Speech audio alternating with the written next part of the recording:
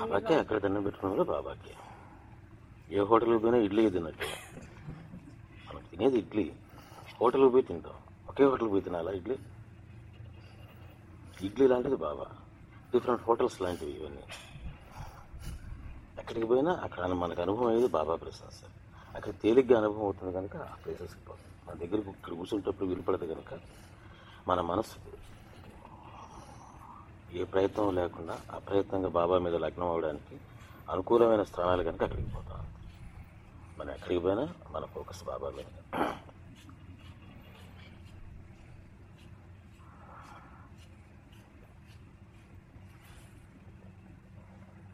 లేదు అక్కడికి పోయిన తర్వాత పుణ్యస్వామిని కోరాలనిపిస్తుంది, కోరు తప్పేం లేదు. ఎందుకంటే నువ్వు ఎవరిని కోరినా చేరేది అక్కడ ఆయనకి. వీటికంతా ఎందుకు పొమ్మని చెప్తానంటే సింపుల్ ప్రిన్సిపల్ ఒకటి. బాబా మీద మన మనసు లగ్నం అయ్యేదానికి అనుకూలమైనటువంటి పరిస్థితులు ఉంటాయి కనుక వాళ్ళ యొక్క తపశక్తి మనకు అనుకూలంగా ఉపయోగపడుతుంది. మన మనసు లగ్నం అయ్యేది మాత్రం బాబా మీద. బాగా అలసిపోయి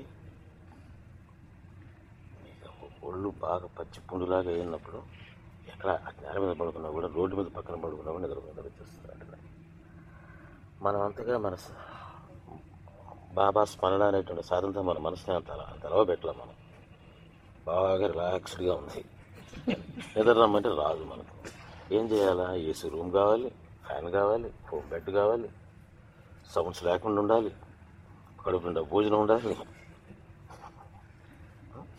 ఇవన్నీ ఉంటే కానీ నిద్ర రాదు.